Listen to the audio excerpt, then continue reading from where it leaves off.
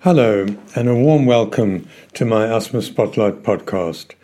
I'm Dr. Mark Levy. I'm a family doctor with a special interest in asthma. My aim is to help people with asthma and also their caregivers to understand more about this disease and how to stay safe. I will share lots of information about asthma. However, I will not be able to answer any personal medical questions for which you should really consult your own doctor. The opinions I express in the Asthma Spotlight podcast are my own, and they are not intended as and shall not be understood or construed as medical, health, or professional advice of any kind. Please do see the disclaimer details in the podcast description.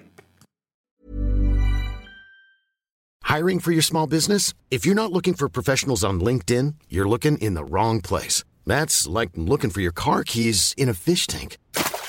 LinkedIn helps you hire professionals you can't find anywhere else, even those who aren't actively searching for a new job but might be open to the perfect role. In a given month, over 70% of LinkedIn users don't even visit other leading job sites. So start looking in the right place. With LinkedIn, you can hire professionals like a professional. Post your free job on linkedin.com/people today. A lot can happen in the next 3 years. Like a chatbot may be your new best friend. But what won't change? Needing health insurance. United Healthcare Tri-Term Medical Plans are available for these changing times. Underwritten by Golden Rule Insurance Company, they offer budget-friendly, flexible coverage for people who are in between jobs or missed open enrollment. The plans last nearly 3 years in some states, with access to a nationwide network of doctors and hospitals. So for whatever tomorrow brings, United Healthcare Tri-Term Medical Plans may be for you. Learn more at uh1.com. When you're ready to pop the question, the last thing you want to do is second-guess the ring. At BlueNile.com, you can design a one-of-a-kind ring with the ease and convenience of shopping online. Choose your diamond and setting. When you find the one, you'll get it delivered right to your door. Go to BlueNile.com and use promo code LISTEN to get $50 off your purchase of $500 or more. That's code LISTEN at BlueNile.com for $50 off your purchase. BlueNile.com, code LISTEN. Welcome, everybody, to today's podcast, the Asthma Spotlight podcast. And I'm delighted and really honored to be joined today by one of my heroes in asthma, and that's Professor Richard Beasley, who's a professor of medicine in New Zealand. So, hello, Richard, and welcome to this podcast episode. Good evening, Mark, and it's a great pleasure to join you this evening. Thanks. So can we start by you introducing yourself and telling us a bit about the work that you do? Yes, so I'm Richard Beasley, and I'm based in Wellington in New Zealand, and I'm currently director of the Medical Research Institute of New Zealand. And I suppose I've been an asthma researcher for almost 40 years now, and for me, choosing asthma to devote my research career towards was really, it wasn't a hard decision because asthma is such a problem in New Zealand and internationally. And in terms of New Zealand, we had epidemics of asthma mortality at the time I was training. Asthma is a very common disease and it's got a very high burden. So it was the obvious choice for me as a respiratory physician in terms of undertaking clinical research was really to investigate ways in which we could reduce the burden of asthma, both in New Zealand and internationally.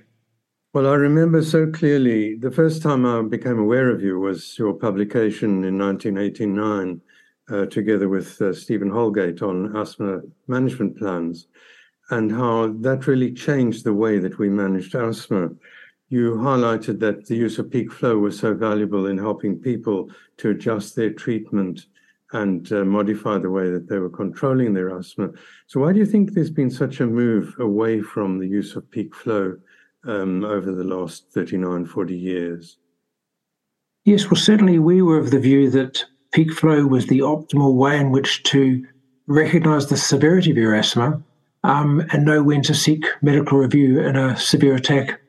And so the management plans we developed really gave two options. Patients could both look at the symptoms and interpret their symptoms, but also be guided by peak flow monitoring. And those were our initial plans. And it was really also based on the philosophy that it was really giving the patient the guidance to self-manage their asthma was the crucial thing. because the key factor in terms of a bad outcome in asthma and asthma attack was a patient not recognizing how severe their asthma was and delaying seeking medical review. So we developed this plan that gave patients the option of both symptoms and peak flow, and it was shown to be very effective in reducing risk.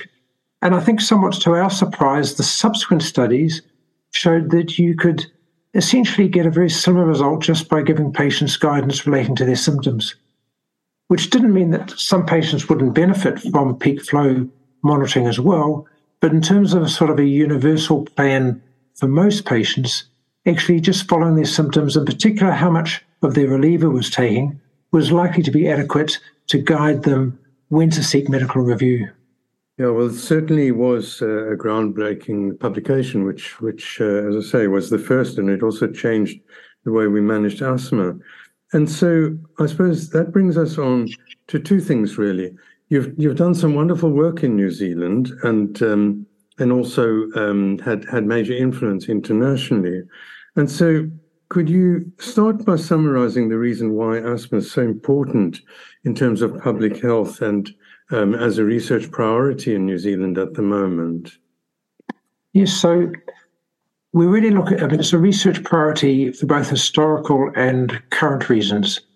Historically, we'd had epidemics of asthma deaths related to specific asthma treatments, an over-reliance on reliever therapy rather than focusing on preventive treatment. But I think more generally, asthma is a very common disease. I think 1 in 8 New Zealand school children and about 1 in 10 adults are receiving treatment for asthma. And it's still a very frequent cause of hospital admission. And although asthma deaths are now relatively uncommon, they're still devastating when they occur. So I think from both in terms of the prevalence, but also the morbidity and the risk with severe attacks, it remains one of the major health problems in New Zealand and also in many other countries, such as the United Kingdom. Yeah, and as you say, asthma deaths are really devastating, and also many of them are found to be preventable, certainly in my experience in the UK. But maybe we'll talk about that a little bit later. And so you mentioned that people are finding that you're finding that people are able to use their symptoms to guide their treatment. And that brings us on to the main reason why I wanted you to join me today. And that was to talk about the new approach to asthma management. And you're probably aware that I'm a member of the Global Initiative for Asthma, GINA, and we published new groundbreaking recommendations in 2019 that everyone with asthma should be prescribed an inhaled corticosteroid, either regularly or as needed. So can you tell us a bit about what we mean by anti-inflammatory reliever treatment and what's the background to the development of this treatment? So anti-inflammatory reliever therapy is the use of a combination inhaler that has both an inhaled steroid or preventive drug as well as a reliever medication. And so that is used as a reliever either on its own or in addition to maintenance preventive treatment. And I think we've really come across this form of the strategy for treating asthma from a number of directions. And I think we're coming from it, first of all, due to recognizing the risks of using what we call a short-acting beta agonist, a reliever medication, commonly known as a blue inhaler for reliever. And we've been aware for, well over 50 years that there are not only that, although they are highly effective drugs in relieving the airflow obstruction that causes asthma symptoms, that they do have risks. And they do have risks in terms of their long-term use gradually increasing the severity of the patient's asthma, but also when overused in a severe attack, have risks in terms of increasing the risk of a bad outcome and in particular mortality on occasions. And so we've been aware of the risks of the over-reliance and overuse of the blue inhaler, the short-acting beta agonist reliever inhaler, for a long time. And it's been quite confronting, I think, to doctors to know you're prescribing a drug that not only has major benefits, but also has potential risks. And I think that it has been confronting, and it's only been acceptable as an approach on the basis that there was no alternative. So if we now go to another strand of evidence, and that is that we've known for a long time now that the inhaled corticosteroid drugs are very effective in turning off the asthma process. They have anti-inflammatory effects, and if used regularly, they can markedly reduce the risk of severe asthma and severe asthma attacks. But we really have a real problem there in that many, if not most, asthma patients over time become very infrequent in the way they use their inhaled steroid drugs. And many patients actually stop taking them altogether. And so we have this very effective form of treatment, but we have a real difficulty in actually having a system whereby patients can obtain the benefit from them. And so I think if we take those two strands together, the idea came forward that, well, perhaps if you put the inhaled steroid together with the reliever, you will then ensure the patients will receive some anti-inflammatory reliever, inhaled corticosteroid therapy on most days, or certainly on the days in which they use their medication as a reliever. But also I think the really clever thing is that you can titrate the dose of inhaled corticosteroid preventer drug by using the vehicle of the reliever, so that when patients' asthma gets worse and they actually need more preventer, they receive it because they're getting it with their reliever drug, which they're using more often. And so really the concept is very simple, and I personally find it very deeply disappointing that it took the respiratory community, including the pharmaceutical industry, so long to realize that this was such a simple and likely effective way of treating asthma, not only in terms of greater benefit to the patient, but reducing the risk of the otherwise standard simple blue reliever inhaler therapy. I've been around a very long time, and in the early 80s, we had a product in the United Kingdom called Ventide, which is a combination of an inhaled corticosteroid with salbutamol, which is one of the short-acting blue reliever drugs that you were blue inhaler reliever drugs you were talking about. And that went out of fashion. I think it was intended for use with teenagers originally who were reluctant to take their medication regularly. And so the pharma industry have been aware of this idea for a long time, but it's taken a long time, as you say, for them to bring this to the market, following research which you and others have been involved in. And so you spoke about the risks of the regular use of the blue inhalers, the short-acting beta agonists. So could we start with the advantages of this anti-inflammatory reliever therapy, or so-called air therapy? Yes. So I think the overwhelming advantage is that it reduces the risk of a severe attack of asthma.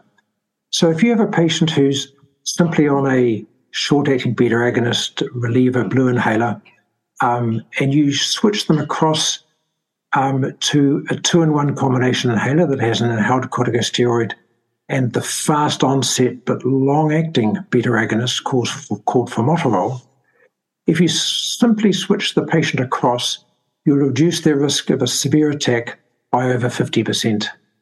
And that's a hugely effective form of therapy and a marked reduction in risk. And if you then go to the more severe end of the asthma spectrum, and you have a patient who has moderate or severe asthma and is on a maintenance, regular scheduled preventive drug, and you simply switch them across from the blue inhaler to, once again, this 2-in-1 ICS formoterol reliever, you can reduce the risk of a severe attack by about 1/3. So the benefit applies across the spectrum of asthma severity in both adults and adolescents, although unfortunately we don't yet have sufficient data in terms of children. So 50% reduction in severe attacks, which really means also a marked reduction in the risk of dying from asthma. And from your research, you've clearly shown that you do get a reduction in severe attacks. Now, why do you think this treatment is working to do that where the blue inhaler treatment was not? Yeah. So I think the basic reason is that as a patient's asthma, as they develop a severe attack of asthma, and the inflammation in the airways and the swelling becomes more severe, a patient needs a greater dose of their preventer inhaled corticosteroid. And because it's within the reliever inhalers, the patient takes more reliever inhaler, they're titrating upwards the required greater dose of inhaled corticosteroid. And there's often quite a window of opportunity of a number of days while this process is going on. And it gives the chance to actually reverse the asthma attack before it becomes so severe that you may require urgent medical care. Okay, so we come back to a point that we were talking about earlier. By the time somebody's getting symptoms, their airflow is often obstructed quite significantly. And so do you think that the added use of peak flow might have any additional benefit in guiding people when to take the anti-inflammatory reliever treatment? Well, I think one of the sort of the fortunate sort of feature of this way of treating a severe attack is that probably the increased use of the reliever is not only an effective way to titrate the dose of inhaled steroid, but it's actually the predictor of the requirement for more inhaled corticosteroid. Now, no one's really looked at whether the use of a peak flow within the system leads to greater benefit, but I think it really represents an alternative to peak flow by using the reliever use as not only as both a predictor of risk, but also the solution in terms of greater titration of treatment. Of course, you did mention there are two kinds of anti-inflammatory reliever treatment. One is where somebody's using maintenance inhaled corticosteroid with a reliever, and then they use that same drug for relief, which we call MART, or maintenance and reliever treatment. And then there's the other kind where people are using the anti-inflammatory reliever treatment on demand or as needed. And so are there any disadvantages of this form of treatment compared to the old way of treating asthma where somebody's asked to take their anti-inflammatory drug regularly? I think perhaps putting that question around the other way, I think the advantage of it, you get the greatest benefit if you use it within the structure of a self-management plan. And that's quite strongly evidence-based because the clinical trials that showed benefit actually used the self-management plans as part of the study protocol to implement this regimen. But I think the disadvantages, there are a number. The first is that there's an insufficient evidence base in children, and children have a really high burden of asthma, particularly in terms of hospital admissions. And so that is a priority for further research. We've got very limited evidence in terms of patients who have both asthma and COPD. And that is really an area that also requires further research. We also don't have sufficient evidence to use it in the emergency department setting where salbutamol remains the preferred emergency treatment, either with a meter-dose inhaler and a spacer or through a nebulizer. So I think the other disadvantage is that we have a limitation of products and devices. And so the use of a 2-in-1 inhaler can either be with an inhaled steroid and a fast onset and long-acting beta agonist, of which formoterol is the agent for that. And most of the evidence relates to this combination, particularly the budesonide formoterol combination.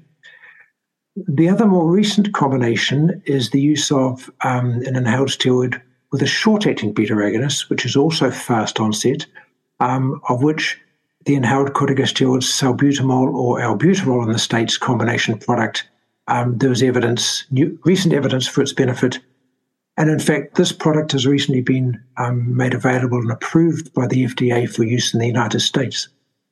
So we really need more combinations to be tested, and then on the basis of that evidence with different devices made available, because it's likely over time that some patients may prefer or be best suited with one particular combination or the other. Thank you. That's very clear. And it would be really good if we could persuade more healthcare professionals to change the way that they're managing asthma. And as you said, people are reluctant to change, especially after 40 years of using a particular way of managing asthma, in fact, more than 40 years of using the blue inhalers for relief. Yeah, and I think that's an important point, Mark, in that I think entrenched clinical practice is a barrier to the use of this therapeutic regimen. And the barrier occurs at many levels. It occurs in terms of a doctor who's entrenched in their own personal clinical practice, patients who may prefer to stay on the blue inhaler as part of their treatment regimen. And in some jurisdictions, there may be limited access or availability, either because of regulatory approval or in terms of cost and availability. So there are a number of barriers to the implementation of this regimen. Okay, so now I'm aware that you've done a lot of work in New Zealand to improve the way that asthma is managed. And so what are you doing at the moment that is changing the way that healthcare professionals and patients are managing their asthma? Yeah, so in our New Zealand asthma guidelines for adolescents and adults, we made very clear recommendations, which were modelled on the GINA recommendations that you mentioned from 2019, that for New Zealand, we had the availability of the budesonide-formoterol combination 2-in-1 product as a reliever, and we followed the GINA recommendations that this was the preferred reliever across the spectrum of asthma severity for adults and adolescents. And we recommended that it was implemented through the implementation of the asthma self-management plan as the optimal way in which you could introduce this regimen.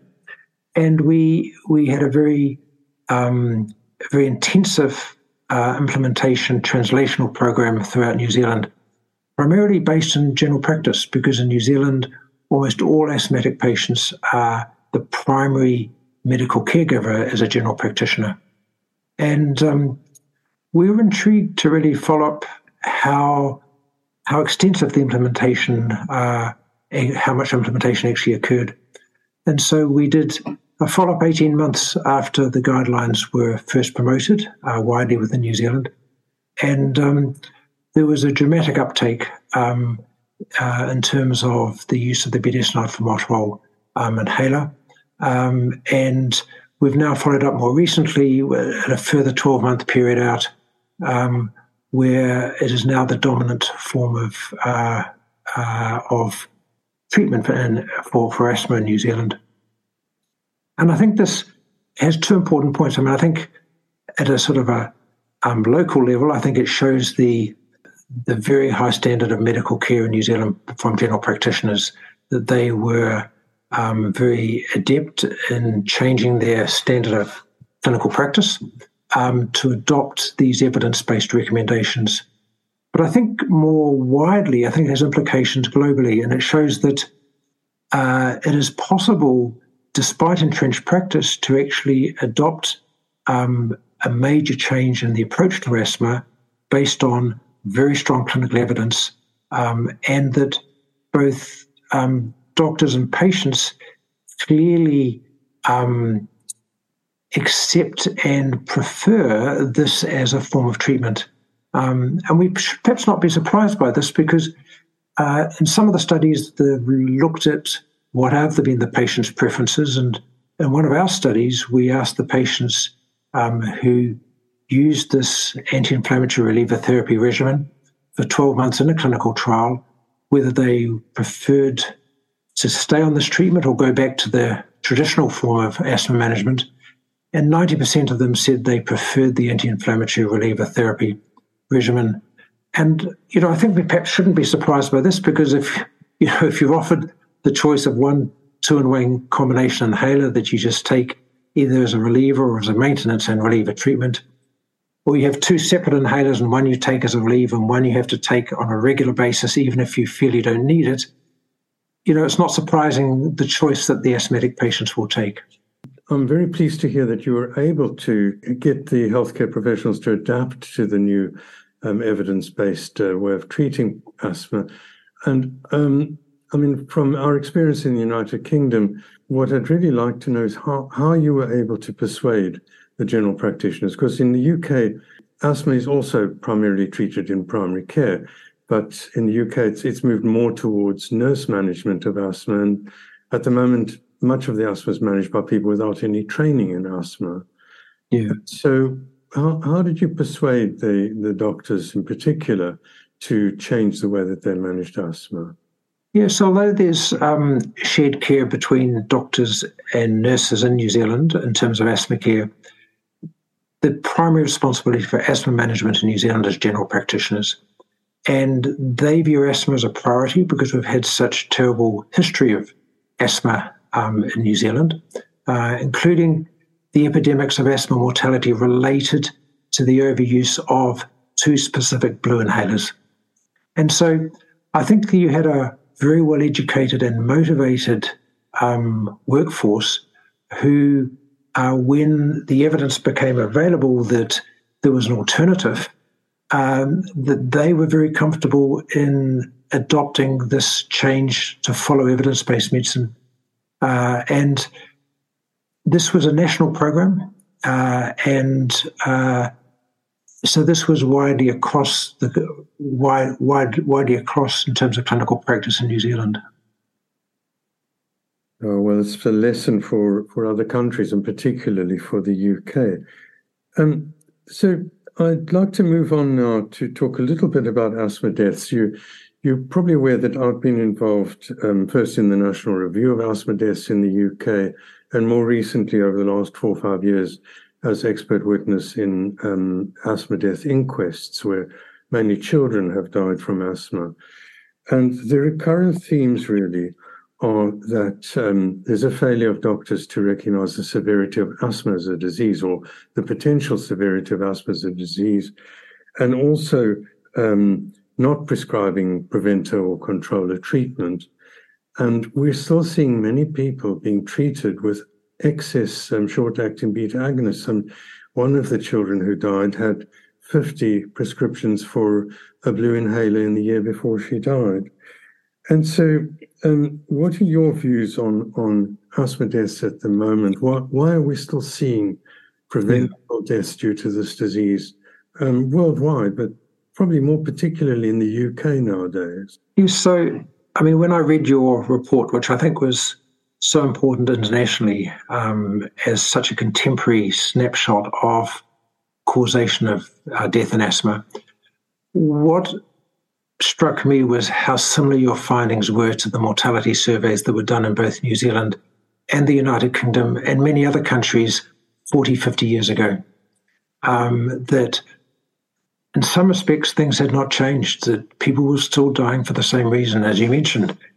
Lack of recognition that they were at risk in terms of their long-term management, inadequate use of maintenance inhaled corticosteroids, and this over-reliance of beta-agonist drugs in the severe attack with the delay that went with it. And so I think that really does give us a template by which to, in some respects, do a checklist in terms of the way we approach asthma management today. And I think very clearly, those features that you mentioned and I repeated can be addressed by anti-inflammatory reliever therapy. The amount of patient users can be a guide to the severity of their asthma long term. You can largely address, but not completely resolve the issue of non-compliance in terms of regular use of inhaled steroids and titrating the dose when a patient needs it. And through an asthma self-management plan that goes with the AIR strategy, you can provide guidance to a patient in terms of when to recognizing they're developing a severe attack and need medical review. So I think in some respects we've come a full circle from 40, 50 years ago, and we now have a very simple, practical strategy by which we can address these core features that put patients at risk of mortality. That's a wonderful summary of how this treatment can really be effective. So we've spoken about a number of things, and is there anything that you wanted to add that we haven't discussed in terms of asthma management? No, I think that the evidence relating to anti-inflammatory reliever therapy is perhaps the biggest paradigm shift that we've had in asthma over many decades.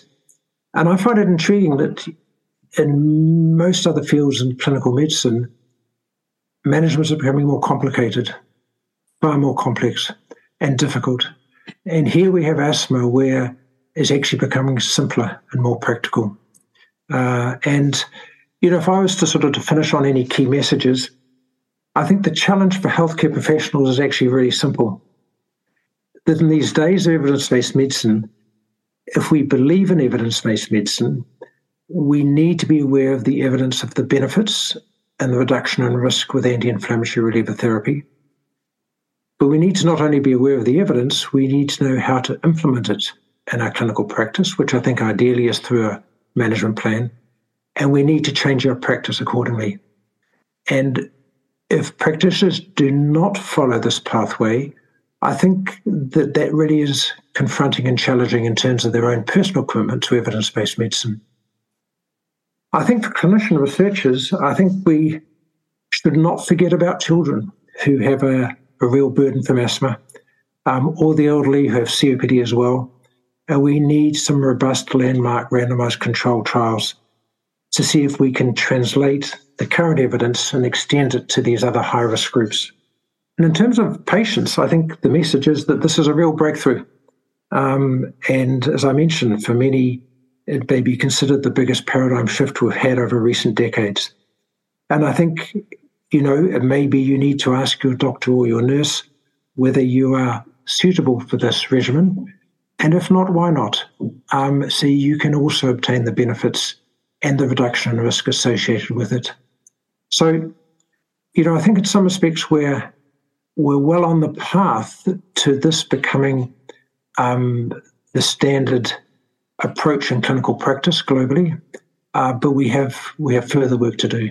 That's a fantastic summary. Thank you so much. And I think your point that if you really believe in evidence-based medicine, why aren't you implementing the clear evidence that we've got in asthma? And I think Albert Einstein said something like, if you're expecting a new result, why do you keep doing the same thing over and over again? So thank you so much, Professor Richard Beasley. It's been an absolute pleasure and such an enlightening discussion. I've really enjoyed this half hour with you. Thank you so much for giving us your time. Thank you very much, Mark. It's been a real pleasure. And in finishing, I'd like to acknowledge the wonderful work that you and your colleagues do with the GENA strategy, which I think has provided such a strong evidence-based recommendations by which we can practice medicine and asthma. Thank you very much. I'll share that with my colleagues. I'm sure they'll be delighted to hear that. Ever catch yourself eating the same flavorless dinner 3 days in a row? Dreaming of something better? Well, HelloFresh is your guilt-free dream come true, baby. It's me, Keke Palmer. Let's wake up those taste buds with hot, juicy pecan-crusted chicken or garlic butter shrimp scampi. Hello Fresh. Stop dreaming of all the delicious possibilities and dig in at HelloFresh.com. Let's get this dinner party started.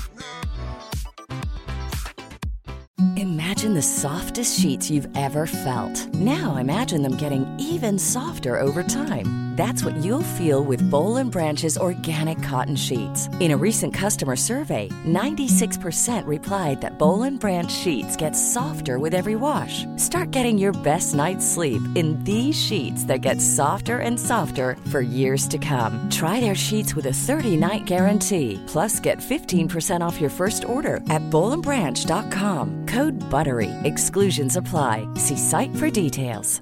Hi, I'm Daniel, founder of Pretty Litter. Did you know cats tend to hide symptoms of sickness and pain? I learned this the hard way after losing my cat, Gingy. So I created Pretty Litter, a health monitoring litter that helps detect early signs of illness by changing colors, saving you money and potentially your cat's life. Pretty Litter is veterinarian developed, and it's the easiest way to keep tabs on your fur baby's health right at home. Go to prettylitter.com and use code ACAST for 20% off your first order and a free cat toy. Terms and conditions apply. See site for details. Thank you for listening to my podcast. If you found this helpful, and I hope you did, please click the like and the follow buttons and share this podcast. Please do send me any feedback or questions to my email address asthmaspotlight@gmail.com, and I will do my best to answer these in future episodes.